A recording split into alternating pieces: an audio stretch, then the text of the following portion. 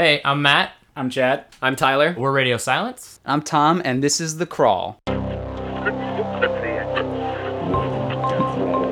With Radio Silence.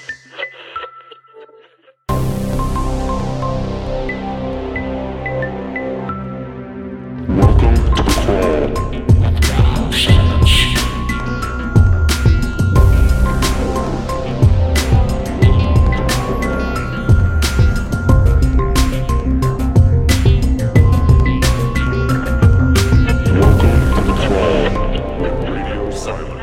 Hey, welcome to the podcast. Our guest today is Chester Tam. He just finished his first movie as writer, director, actor. It's called Take the 10, and he's an old friend of mine. We used to live together over a decade ago, 15 years ago, when we both first moved to LA. And then we've worked together a lot on Chad, Matt, and Rob stuff back in the day. Chester's a really great guy, and he's been working on this movie, on getting this made for almost 7 or 8 years. And so it's really exciting to finally see it get made and be done. And Chad and I saw, I think, Final Cut, right? Yeah, and it was awesome. And so should be out soon. And he's a really great guest. It was a lot of fun to have him on here. So I hope you guys enjoy the interview. All right, Chess, so you just did your first movie. Let's just start at the beginning. Like, what was the process for you, like, getting the script to distributor? I had my producer, Sam Adu, who was attached to the script for 8 years. He was one of the few people who stuck with the script after everyone kind of had passed around town, and he was adamant and really tenacious about getting the script to people. And at the time, our distributor was looking for smaller projects, and so I believe he talked to UTA, where there's an independent department at UTA that was sending scripts to our distributor, and you know, we had a little small package together at the time with some actors involved. So they sent it over to them, and it's all kind of weird to me in that I didn't know this was happening. Oh, no shit. Yeah. So when I got a call last August, it was from UTA, and like there was like the assistant picks up. I'm sure you guys know this. The assistant picks up and goes, "Hi, Chester. I have Sam, Jay, and like 5 other agents on for you." And I was like, "Oh shit!" My initial reaction, I don't know about you guys, is always like, "Oh shit, what did I do?" Oh, totally. Right. Yeah, they're gonna let me go. No, you're kind of guilty. You're fired. That's You never crazy. get to work on a movie ever again for the rest of your life. Like, I wonder if Kevin Hart feels the same way when he gets a call. He's like, "Oh shit, I'm fucking gonna get fired." Oh, I'm sure. I think Yeah, probably not. I think he'll be fine. So I didn't actually know until in August when they called me and told me that my distributor had read the script and just wanted to meet with me. So it happened, like I met with him probably 2 weeks after that phone call, like right before Labor Day, and talked to him about my vision for the movie and how I wanted to execute the script and how it would look and all that stuff. And then it was a slow process from then into like when we started pre-production, because it was a lot of budgetary stuff. Yeah, I mean, considering how long I've waited, which was like 7.5 years, like that all, once it started, it was kind of like a wonderful roller coaster ride of something going pretty quickly. When you went in, did you have like visual materials or lookbooks or like a reel or anything to show them or to talk about the movie? That's really interesting. No, but all the other meetings that I had prior to that, of 7 years of meetings, I always brought like visuals and a lookbook and like all these things that didn't mean shit, essentially. Right. Or maybe I was doing it wrong. Like, I'm not quite sure. But for this, I didn't. Maybe I could have brought something in, but I just felt right about, like, it all felt right. Like the fact that they wanted to meet me so soon after. Right. I just also didn't have time to put it together. So I kind of. So what do you think was the piece that had to click in for it to become? I mean, 7.5 years is a long time to. You stop giving a fuck. Right. Yeah, right. Like, you forget that it exists and then it happens. I mean, what was the piece that like finally made it go? I mean, Matt jokingly said you stopped giving a fuck, but I also think there's a part of that that's true. Yeah. Like, actually, there were 2 producers attached separate from Sam that jumped on the project maybe a year and a half ago in January, and I ended up firing them in May. And I was really torn and heartbroken about firing them, because I was like, this is my last shot to ever get this movie made. And like, I fired them, and I was like, all right, well, that's it. I got to move on to something else. And Why'd you fire him? That's them, by the way, with the buzzsaw. Yeah, they're cutting my car out. Why did I fire them? I think there was a misunderstanding of what I thought they wanted, which was that their parent company does a lot of reality TV and wanted to start doing movies. And so what I was told was that this is their way of getting in. This movie was going to be something that they would potentially finance. And when we got to that point, it was a lot of stalling. And then they said to me, well, you don't have the cast package and this movie's too small. Our parent company would never invest in this movie. And I was like, I just wasted 5 months with you guys. Like, I'm not going to go out the same way we've done it. Like, we got to do something new. And then I just made the call. I was like, I don't think this doesn't feel right. Like, our communication is bad now. If we started shooting, it would probably be worse. That's great to not let yourself get stuck in something is going to kind of suck. Yeah. Thanks, man. Yeah, buddy. Really proud of you. But yeah, I think it's just it was luck and a lot of not giving a fuck, and I don't know. I really don't even know what that one thing that clicked in finally. I mean a lot of it is luck. Right. I got lucky. Timing, luck. Yeah, for sure. I think that's what everybody who's listening to this wants to hear. just luck. Just get lucky. Yeah, if you get lucky and everything happens at the right time, it'll be great. I mean, thinking about how my distributor was started to do these low budget movies, it really does feel like it's something that's out of our control, because I didn't even know that they were doing that. I'm sure very few people knew that they were doing that. So I don't know. I'm really a bad interviewer to give advice, I guess. Well, no, I feel like the other trick with a low budget indie is the people that you have attached obviously are also chasing and are scheduling bigger things on their slates and in their lives. Yeah. So like, how do you stand out? I mean, it takes persistence. You just have to, to like keep pushing forward. And if a piece falls out, you work your best to replace it. And did you run into any of that? Were pieces kind of falling out of place? Yeah. As you were like ramping up to actually get the movie made. Yeah, we had a few people loosely attached when we went into that meeting, and the best part of this company that I've worked with, it didn't bother them too much. Like, when we eventually told them that certain people weren't going to be a part of it, they were like, cool.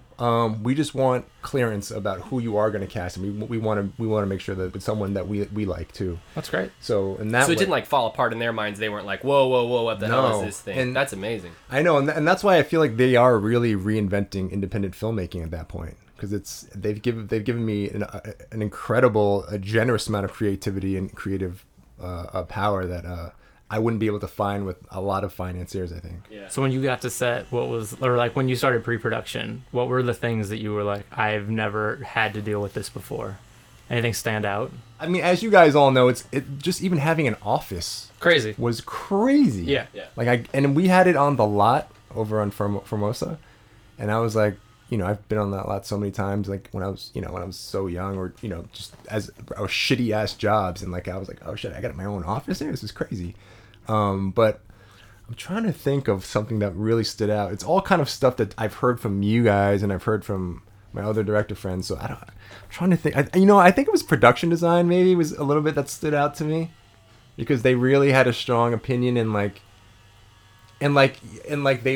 would get forwards of like emails of pictures taken from locations and stuff like that, and production design would have an opinion on it, which was great. But ultimately it was my decision, but you still respect what they say. So I think in that way, that was a little, I think it took, I got used to it pretty quickly after like 2 emails. I was like, okay, she's going to chime in. Right. And my production designer was great.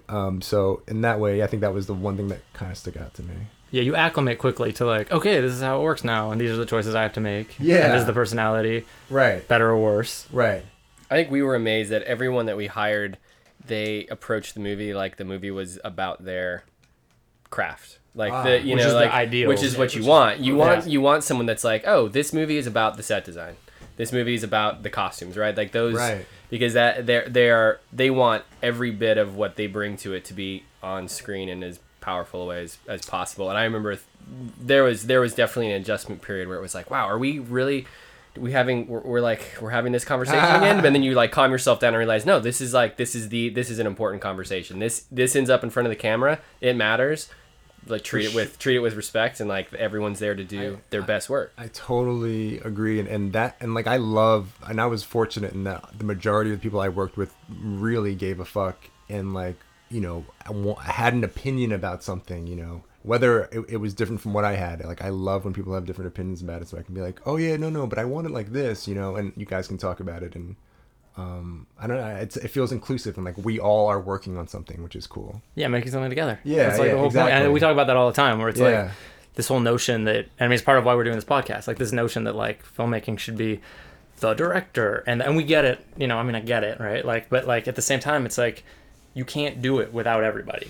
That's the truth. It 100% falls apart. That's the truth. Is there a point, I want to ask you guys, is there a point where you can look back on your films and be like, yes, it's a creative process, but I should have put like, there's a certain point where you have to put your foot down. 100%. No question. Yeah. Oh, so is there times that you look back on your stuff and it's like, I should have, stood up harder for that, like, fought for that, not giving into that. Right. Yeah. It's that weird. It's a weird balance. Every I don't think that there's a single thing, a single project where there isn't a moment where you have that, where you wish you could go back and like steer it just a little bit different, even if it feels like it's not a big deal. I mean, every choice accumulates to become, a much bigger thing. Especially in the beginning, working with like a bigger like crew where you're like, and like ADs, UPMs, like they have authority, they act with authority because that's their job. And so when it's your first time, for us, I know it's always like, okay, well, that dude seems like he's fucking in charge. So I know technically we're in charge, but I'm going to listen to him. And I remember a couple times, especially on Southbound, which is funny because he'll remain nameless, but like, yeah, it was like, there were times where it was like, wait, why are we more concerned with like the next 30 seconds than something that we need and know we're going to have to live with forever? And we've gotten into like, your name's not on it fight before, where it's like, right, we live or die by it. One of the worst parts of the conversations was like, all right, we got to think, this is going to be a full day. Let's think about what we're going to cut. Just start the day. Right. And we're like, wait, what?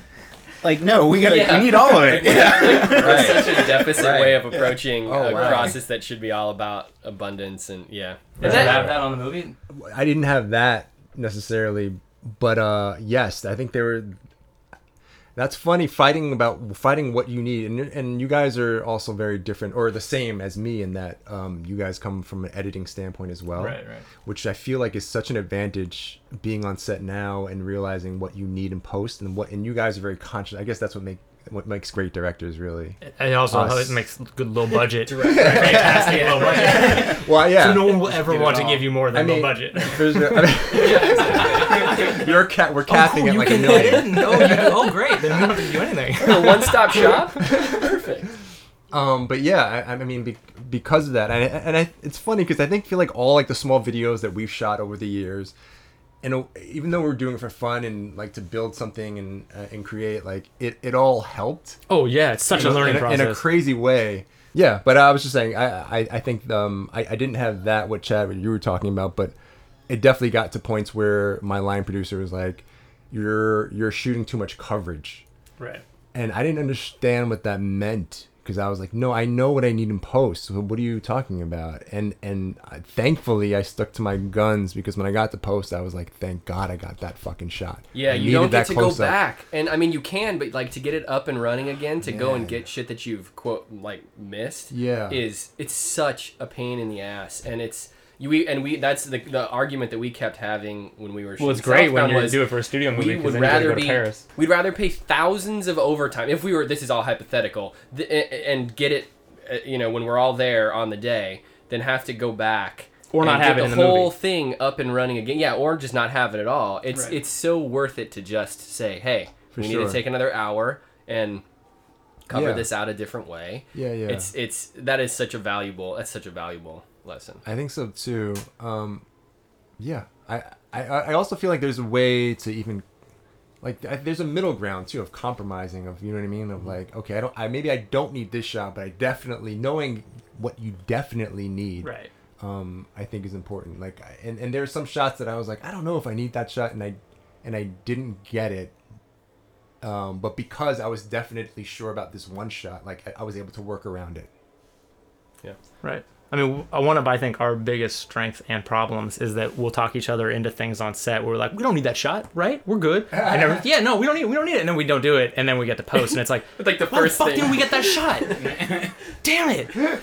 Oh, wow. Yeah. I mean, we spent 15 minutes arguing about it. I don't know why we didn't just fucking do it. Well, has there ever been a time where you did that and let's say one of these guys like, no, we need that shot?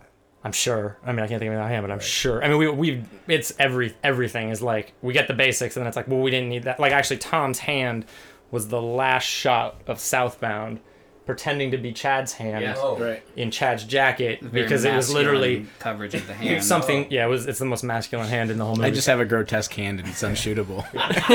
We had to argue with Chad about his grotesque hand, and then Tyler and I won, and we shot Tom. Luckily, Chad is actually sort of humble and he understands his own weaknesses. So.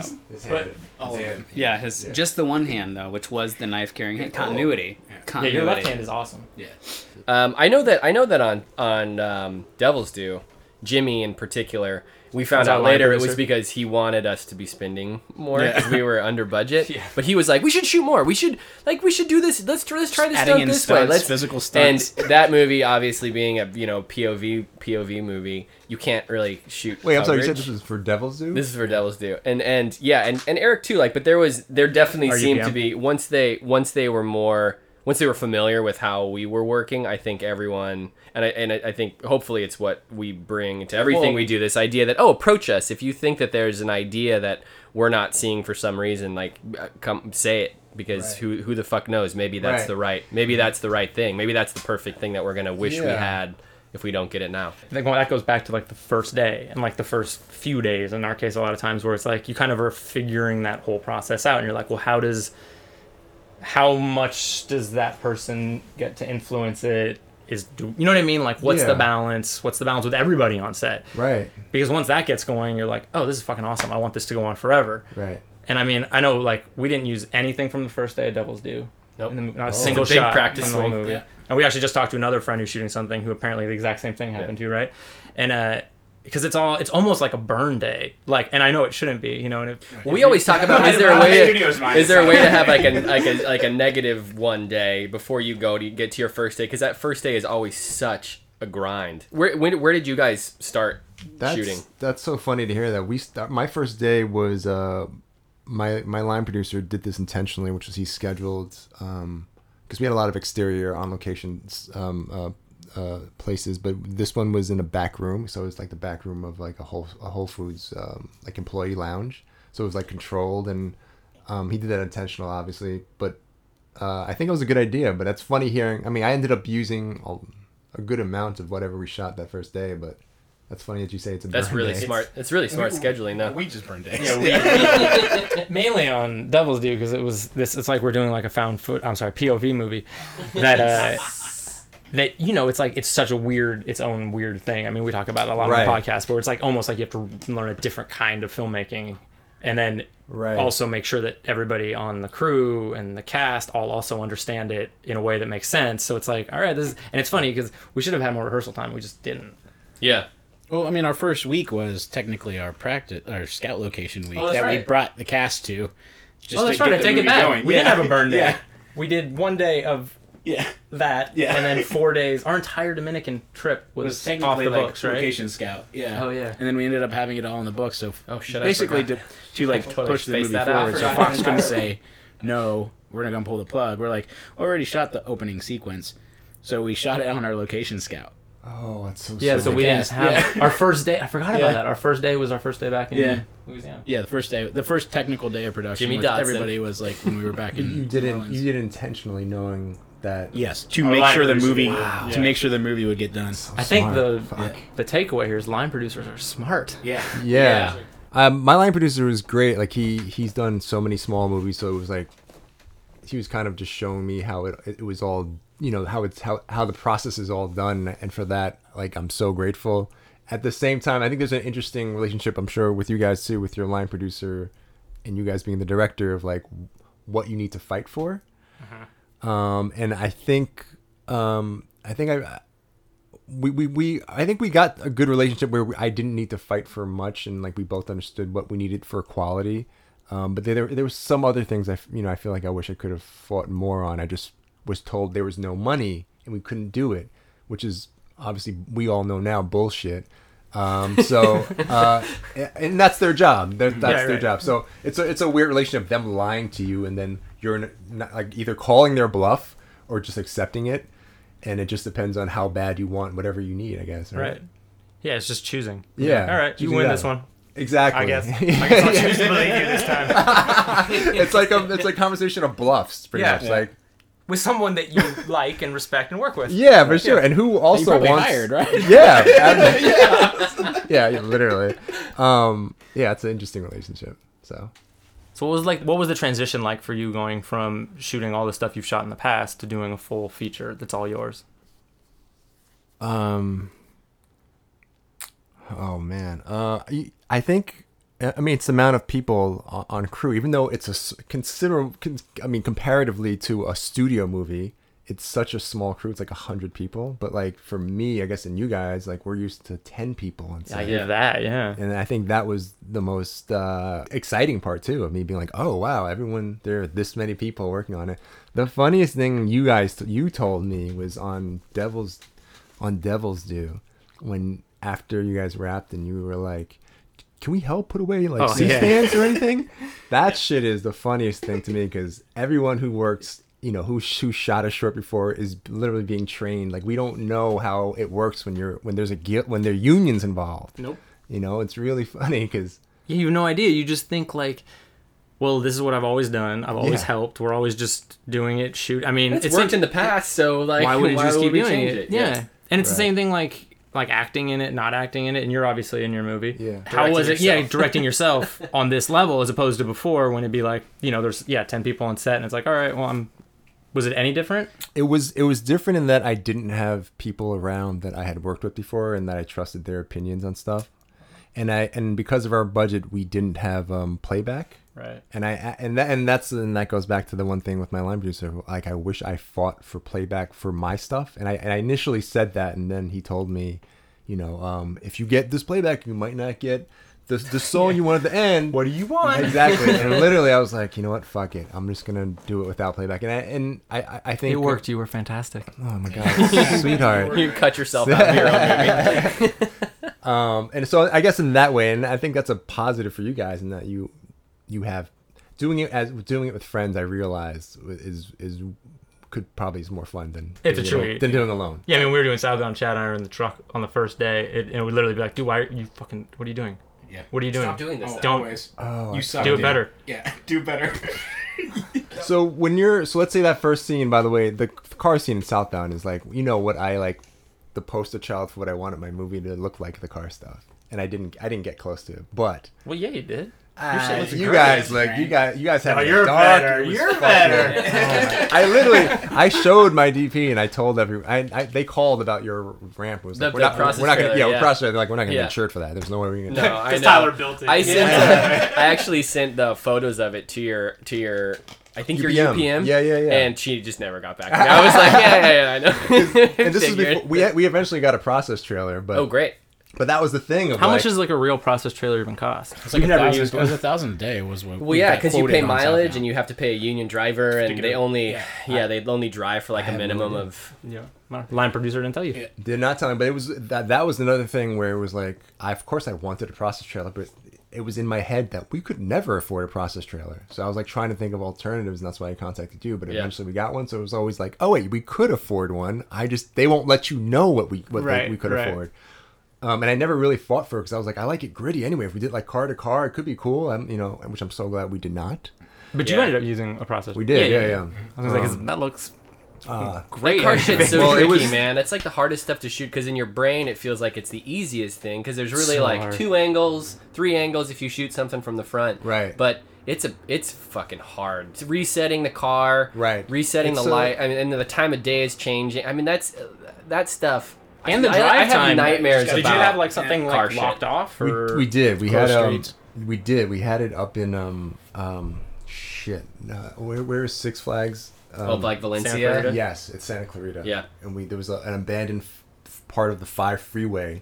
It's amazing, by the way, that this is an abandoned freeway. That's a great stretch. Yeah. Right? They shot some of Semi-Pro out there. That's where they did all the driving shit out there. Oh, got it. Yeah. So we'd go one way, flip around, still shoot the same thing, just go back. So we didn't really waste too much time on that. And it's like stuff. a 5-mile thing, right? Yeah. It's a good stretch. Yeah, it's a good stretch. Oh, that's tight. The beginning of Southbound is fucking Film LA collecting those fucking paychecks. Our we had like a quarter mile maybe that Yeah. strip, and it was like, and it ended at a train track, so it was like we could do the scene like once and a half. And then it'd just be like, and the car's slowing down, and we have to turn around, and we were trying to shoot it at dawn. Oh. So it was like, it ended up not being that because it was too, Yeah. it was like, we had like, what, one take at dawn? One take and the sun was up, man. It's so it was crazy. like, The light changes so much. But so when you did that mile and a half run, did you shoot and then flip around and shoot this way? Quarter mile Oh, you run. did. Yeah. Got it, Quarter got mile. it.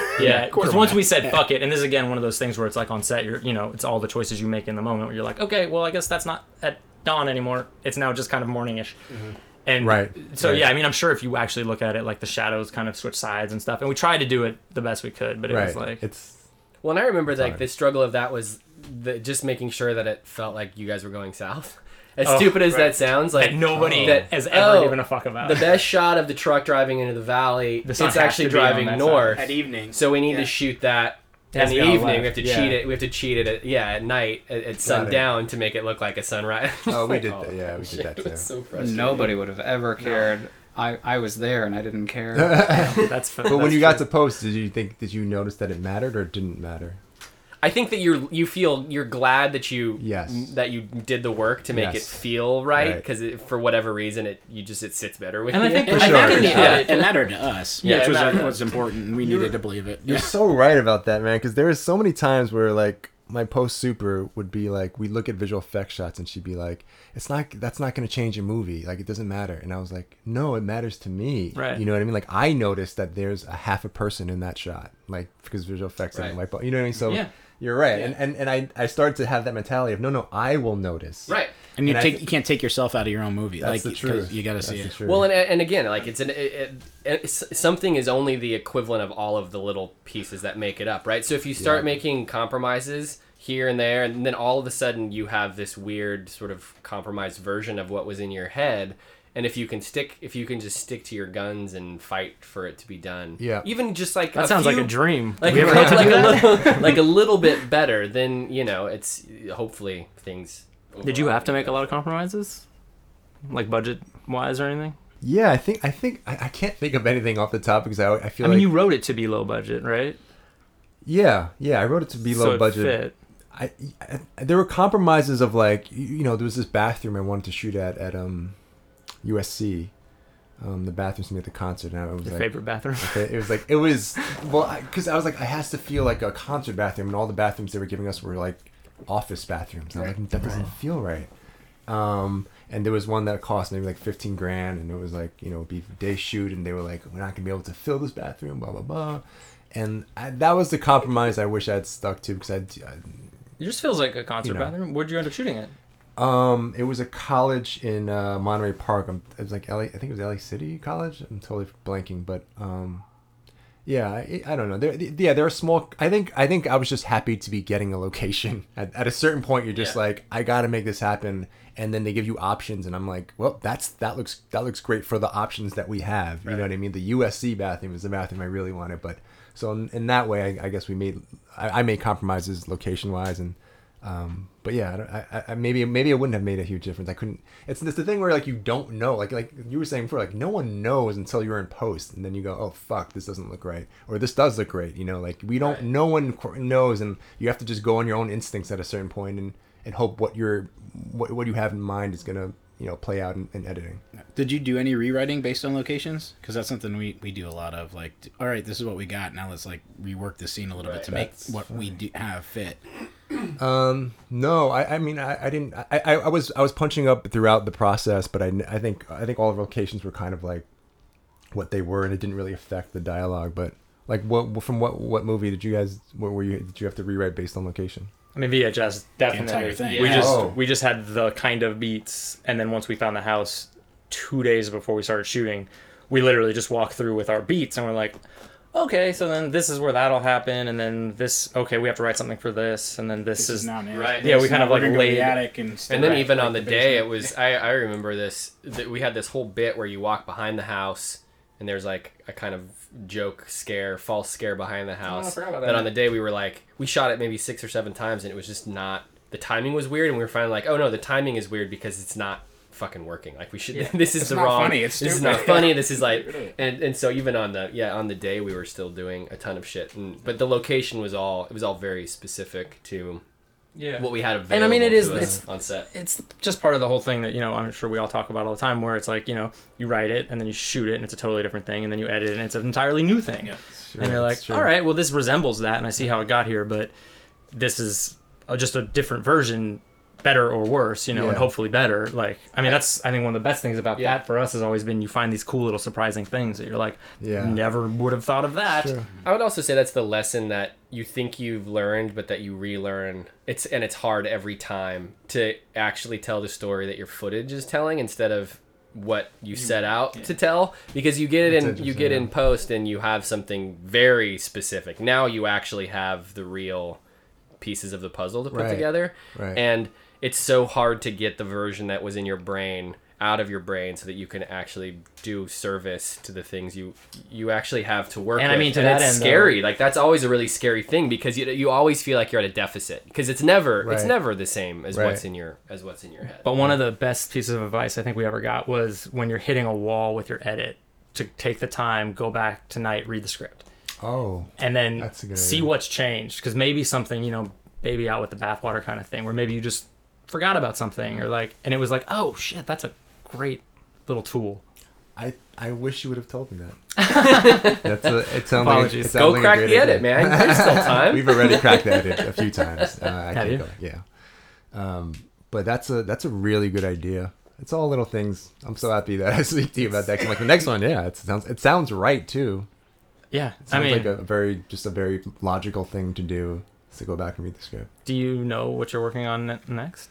There's one thing that I can't talk about, but it's so fucking exciting. I just reached out to ETA about how excited I was about this, and I don't know, we'll see. Knock on wood, it'll pan out, but it'll be fun. I guess. Sorry, I also can't be talk another shit. 7.5 years. If it's this, it's worth That's it. Chad. Voice of smashing your dreams. I actually have a question about the writing. So, having written the script and then going through this sort of 7.5 year waiting period before it got made, what sensibilities changed in you over the course of that 7.5 years? Like, did you find yourself going back to the script to do a polish and sort of bringing new perspective? I mean, that's a long chunk of time to How have have made you grown stuff. over the last 7.5 years?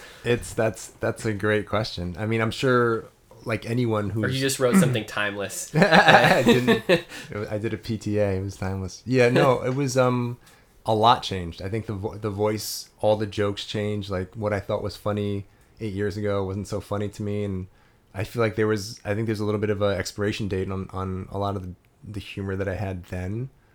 And I'm sure I'll watch this movie 8 years from now and be like, oh yeah, it's not great, whatever. But it changed a lot. As far as the storyline, probably not so much. If anything, I might have, in a bad way, overcomplicated it, I think, at certain points, because I felt like it would be more interesting, and then I realized the more simplified version was the better way. Yeah. So I think there's something to be said about overworking a script and doing it and changing the original the seed of the movie that made it charming or interesting. I think I complicated it at times a little too much, and I didn't have to. So as I got older, I learned how to fuck up scripts more than when I was younger. Great. Yeah. How long have you guys? What's the longest you guys worked on a script?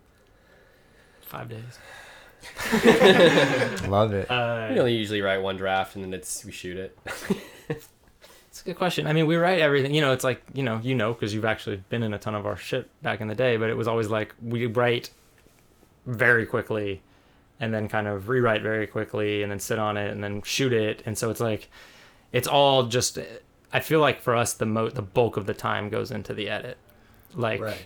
Which I think, the more we do this, the more that's part of the learning process. So true. Because it's what you were saying earlier about knowing how to edit helps you on set, and writing helps you know how to edit, etc. It's just a big circle, and so the more we do this, the more I know that we talk about, like, oh, we've just got to be smarter about what we're doing on set. Like, we've got to be smarter about what we're getting on set, because especially like with a even slightly larger budget, it's like, well, we can't be fucking dicking around. Like when we used to shoot shit at New Line, on Sunday, it would be like, cool, we have the building all day and we can just do whatever we want. And if we Yeah. get something cool, if not, who cares?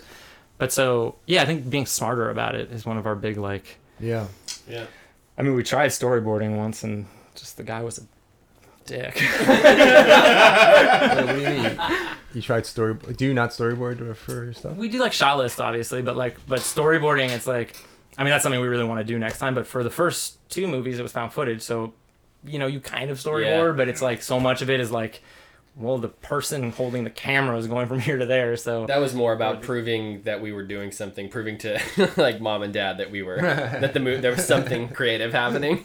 but it's one of those tools that it's like, yeah, I mean, dream world, you know what I mean? And it goes back to like overwriting a script where it's like, because, you know, we all come from a place of like, well, we have $5, we have a friend, and we have a camera and a little free time, so let's just go make something. Yeah. And then, you know, as we got into like with VHS, and then since then it's been, we still bring that with us, better and worse, you know? So sometimes it's like, maybe we under prepare when we should prepare more, but we don't have time, and you're kind of like, fuck it, let's just go. I gotcha. So I think there's this one of the lessons that we learn and keep learning. I know I learn this every time, in particular with the edit, is if it feels like it has come really easy, then it's probably too easy. That like there's probably a more interesting way to do it. If you feel like you just like slap it together and it's it's working, that was easy, chances are like you can make your first cut. There's something that you need to adjust to make it a little more interesting, a little more challenging. That it's the same as like, if the script just like flows out of you and is really easy, then it's probably kind of predictable, and it's like not, you know, there's so it's going to sell right away. There's problems, right? Exactly. But that the work, it's every step of it is hard work. Yeah. And sometimes you have to go through it to return to like the original version of it. You know, like which we've done. Like I know on Southbound we edited 12 versions of the opening before we ended up just kind of going back to. But then when we returned to it, we were fully informed by every other version of that we had tried. Right. So now we could do the best version of what we didn't have the monsters in the first version. Yeah. I mean, in the first version we did, everybody we were working with basically was like, no, it's stupid. You see the monster too early. And we're like, well, it's the first 12 minutes of the movie. You're going to see the monster in that 12 minutes, so it's going to be early. And then we were kind of hitting our heads against the wall. The first cut that we showed people, and we were like, oh, that fucking sucked. And then we were like, you know what? Fuck it. We're going to go mess it up, and we're going to do the version. It goes back to the script. We were like doing the version on the page, which is Chad looks back, sees a monster, the monster sees him. The next beat, there's a thing, and then we're in the thing. And then we did it, and we were like, oh, that is the point. Like, let's stick to that. Yeah. Show the monster during the opening credits. Yeah. I think when you try to outsmart yourself and think that... I think there's a balance to what you're saying. If something comes too easy, maybe it is too easy, and then maybe it needs a little bit more work. But I think also at the same time, I think is overthinking it and trying to make it more complex than it is, I think takes away from the original seed of the idea. And it's something that I did for sure. But yeah, I think it's an interesting balance between, and I actually like. I don't know how you guys are now, but I did like how organic you guys operate on set. Of like, if something's good, you go, oh yeah, shoot that. Oh, totally. We still do that. Yeah, really. On Devil's Due too. Yeah. Yeah. Mm-hmm. Fuck, that's amazing. Definitely. Were you nervous before your first day? I think ultimately there was so much prep that had happened that I was so excited just to start shooting, and I didn't want to talk about anything. I didn't want to talk about locations. I just wanted to get there and just get to the meat of the movie, and so I was actually more excited just to get over proving shit and start shooting. Like that's great. You know, what we all want to do is be on set already and just start shooting. That actually ends up being the easiest part of it. I mean, it's like really shitty and hard, and then you have this nice break of 20 whatever days when you're making the thing, and then it gets really shitty and hard again. But like the shooting is actually kind of a break because there's a limited amount of influence, and like the rubber's meeting the road, so people stop trying to, you know, wrestle it away, you know, or steer it in a different direction. And I remember, I mean, on Devil's Due in particular, I remember just like, holy shit, we're doing it, and it's like totally calm now. And obviously you may have to make choices and put out fires, but compared to pre-production and post, it was like, well, when everything's conceptual, it's just the biggest mind fuck, because it's like, well, why isn't, maybe the shirt should be white, maybe it should be red. You're like, maybe we'll fucking shoot one, and if it's not working, we'll change it. Right. I mean, you guys are obviously have done a studio movie, so I mean, I'm so interested in seeing what that's like one day. It sounds similar to what you did. I mean, we didn't have a huge crew. No, it was small. To the studio standard, they called it a skeleton crew by union results, but it was still like 70, 75 people. I mean, for us, it was gigantic. 75 people. Skeleton crew. Okay, right. Great. Yeah. It's a fat It was skeleton. like one of the smaller Fox movies. You know, Your budget was 8 million. Yeah, 7.5. 7.5. Felt like $1 billion does. I mean, Right, of course. yeah. But I guess I was also talking about just the influence of like if there was a studio note being like that shirt should be red instead Yes. of blue. You know what I mean? Like I mean, I think our big takeaway was that all of the rumors are true. I mean, we had a good experience, but like, yeah, it was like a lot. It was like the stuff that you hear. Like, if we were doing it, it'd be, hey, I'm at Target getting a shirt for this character, and they have blue and red. What should we get? I don't care, whichever's cheaper. Moving on. This was like, well, we're going to have to get everybody here early to go take pictures, do this thing. And I mean, I've talked to a lot of our friends who have done this, and they all say the same thing. They're like, these notes, in pre-production, the pre-production notes. Once we were on set, working with the studio was fantastic. It was like, it was normal. It was like working with anybody else, where it was like, they have a different opinion about something. We talk about it. It's good. We figure it out. Like, wonderful. But it was the pre-production that was like the head against the wall. Yeah. But so you had a costume designer who would just pick out stuff for you, and you go, okay, great, this shirt, and then you would get Well, we lost one of we ours. let go of our costume designer 2 days before we left for the Dominican Republic, and we had to go that night to the one we didn't hire and befriend her at the bar totally and be like, hey, guess what? We will. And beggar. Ann Walters. Yeah, She was awesome. She was amazing and ended up being one of our really closest friends the entire time during the shoot. But really made us suck up to that was kind of brutal. And then the next day we went with her to Target and to like Macy's and everything, and we got the entire wardrobe for the entire week. You went with her? Yeah. But even then, dude, like That's all so that funny. shit needs Why? approval. I mean, they did like a show. We had to do show and tells. Everything had to That's be what I was photographed talking on about. an actor and sent to the studio for them to. Which I can't. I mean, I can't imagine. I'm sure there are executives that love that, but I can't imagine sitting at a desk and getting emails of like 15 costumes and just being like, what the fuck? You know, and it's also the kind of movie you're making, where it's like the movie we were making was very much like, this should just look like people look. Right. And, you know, I mean, I know one of the biggest talk about standing up for things you wish you kind of fought more for. One of our big things was like, because, you know, it's about a couple and they have their first kid. And we were like, we want this to be a couple that is relatable to like people our age going through this. And part of that is living in a somewhat shitty house or apartment. And this was like okay, here's the shittiest house we can possibly find in New Orleans. And we're like, well, this looks like the nicest house. It was like a 3-story, 5-bedroom, 3-bathroom house, like massive. Yeah. And it was like, no, this looks cheap. And we're like, no, it doesn't. Wait, you know? just really quick. Your locations manager found the houses, and studio said this is the house that you have to use. We narrowed it down, and then we were kind of bullied into. I see. Yeah, it was definitely like, this is the house that feels right. Yeah. You know, and I think the note that we kept getting was houses on TV look, or what is it? You guys remember couples? No, people live People better live on rich. TV. Yeah. People live better on TV. We're like, well, not in our movie, but then they did. So then they did. But they lived fine. But We won the car. We got the car right. Remember, it was like an old, like early 2000s Outback or something like that he drove. So we got that part That's true. close. So I mean, at that point, where you didn't want to fight that, and you were like, okay, let's let that go, because you want to pick your battles at that point. It's kind of what you're saying with the bathroom, where it's like, at a certain point, you're like, these are our 5 choices. This is the best of those 5. Yeah. So, okay, cool. Let's just Right. do it and make the best of it and move on. Right, You know? exactly. And also, too, like, producers on the studio side with that, too. So we didn't have him in our corner for that because he wanted the bigger, nicer house. And so it was kind of us versus him, and then also the studio. And That's like, interesting. All right, we'll just... It wasn't worth we'll have this awesome energy. house. Yeah. I'm always interested when I, hear about people who do studio movies who have the real, fuck you, I'm doing it my way conversations. And we didn't have that option so much. Obviously, I think it's our first time. They're watching over us, and it was a good experience. We didn't have fights with them. Right. But I also don't know if we would have won them if we did.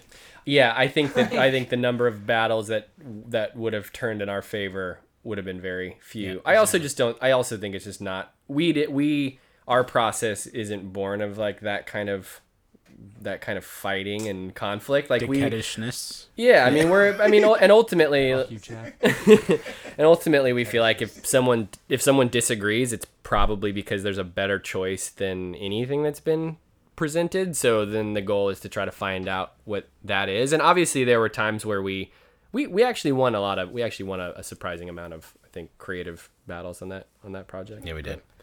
Did you edit your movie? I did not. No, I had a guy named Robbie Schaefer who's worked with the Coppola family for many years, and he worked with Roman, and he's cutting something right now for Francis Ford Coppola, and he was a treat.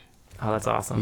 He knows his movies, and he actually is like an avid fan of comedy. Like he goes to live shows when he was down here. Like he loves a different range of things, and I really liked him. We got along really well. He was one of the few guys. He's one of the few guys on the movie who took a lot of pride into doing what he did. Like he would go in on weekends without me and cut stuff, and I'd email him and be like, "Hey man, what do you think about this?" And he's like, "I'm right here. I can do it right now." And that's awesome. He would stay super late. Like he was first in the editing out. Like he really put his life on line. Like awesome. All of his creative juices into this movie, and I'm so happy and proud that I met him. Like he's fantastic. It's great. Yeah. One of the things that I think is so cool about your movie is that you have that mix of comedy and like heart, like that really comes through. Yeah. And was that something that you had in the old drafts? Is it something that developed over time? And you know what I mean? Like, did you set out being like, I need this to have like, I don't know if it ended up in the scene, but like the scenes between you and Cleopatra Coleman. Yeah. Did those end up in the movie? Yeah. I actually put those back. Yeah. Dope. Because they're good. Oh, thank you. But stuff like that, you know what I mean? Was that something that you were like, I need this to have a nice balance? Did you find that balance in the script? Did you find it in post? Yeah.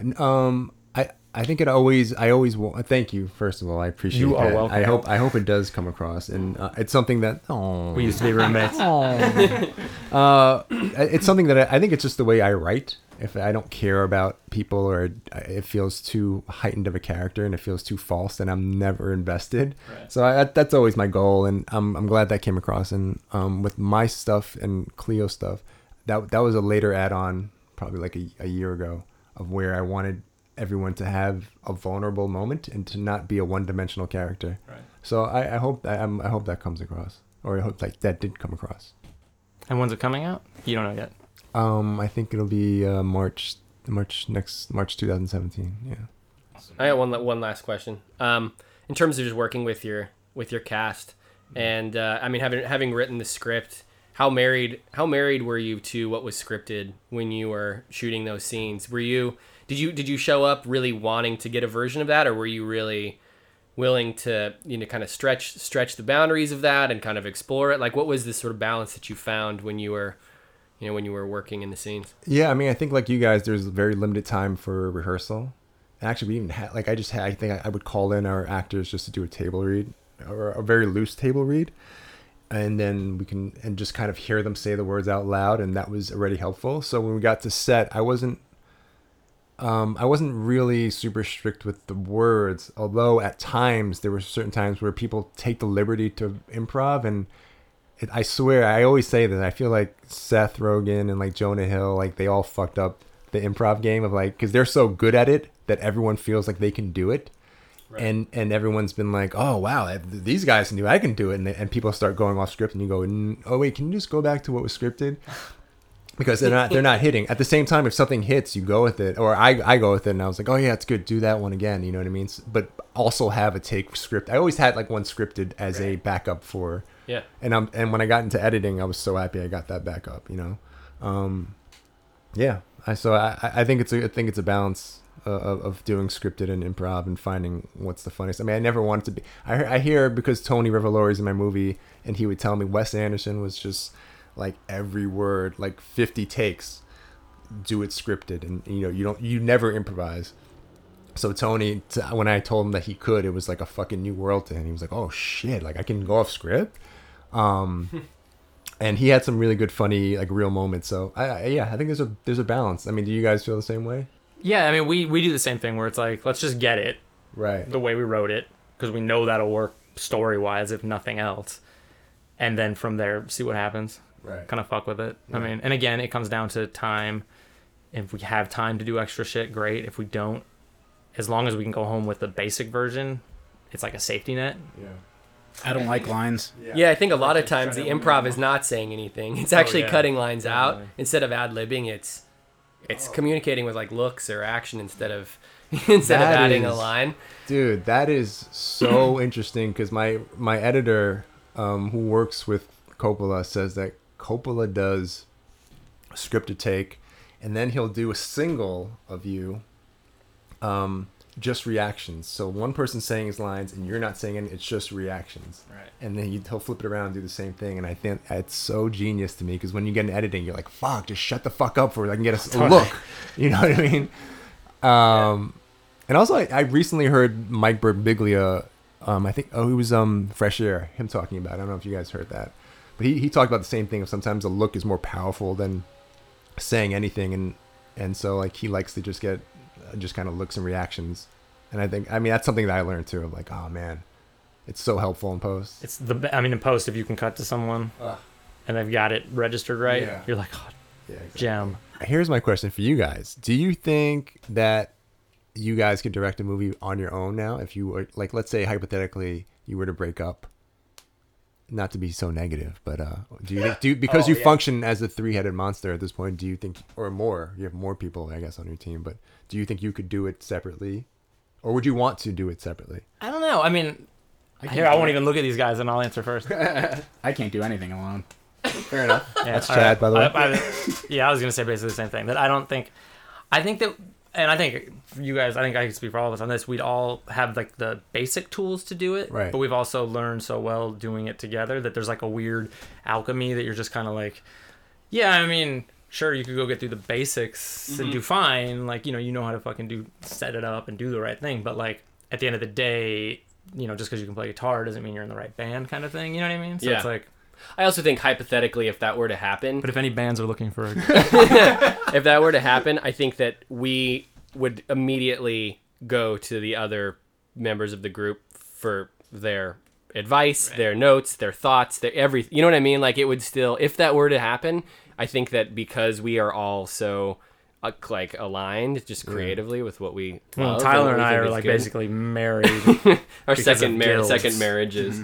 Right. But there's like, I think that you spend a lot of time like developing the kind of creative trust, and it would certainly feel something would be missing. Yeah, what you did, being just a dude, terrifies me.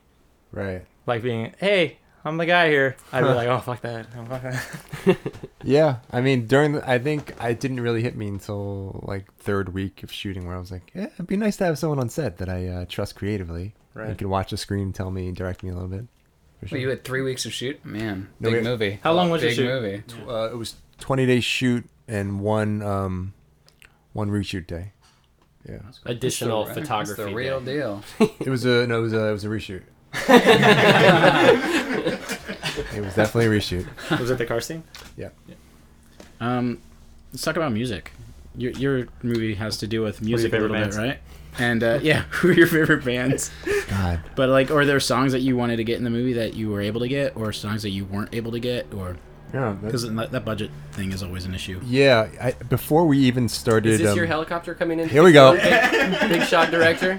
God, as a director, I should spot that immediately, and I don't. I'm just starting to tell me when we clear sound. We're good? We're good? Before we started pre-production, my music supervisor, Kier Lehman, he has such a good ear for like low-budget stuff that's just about to like pop.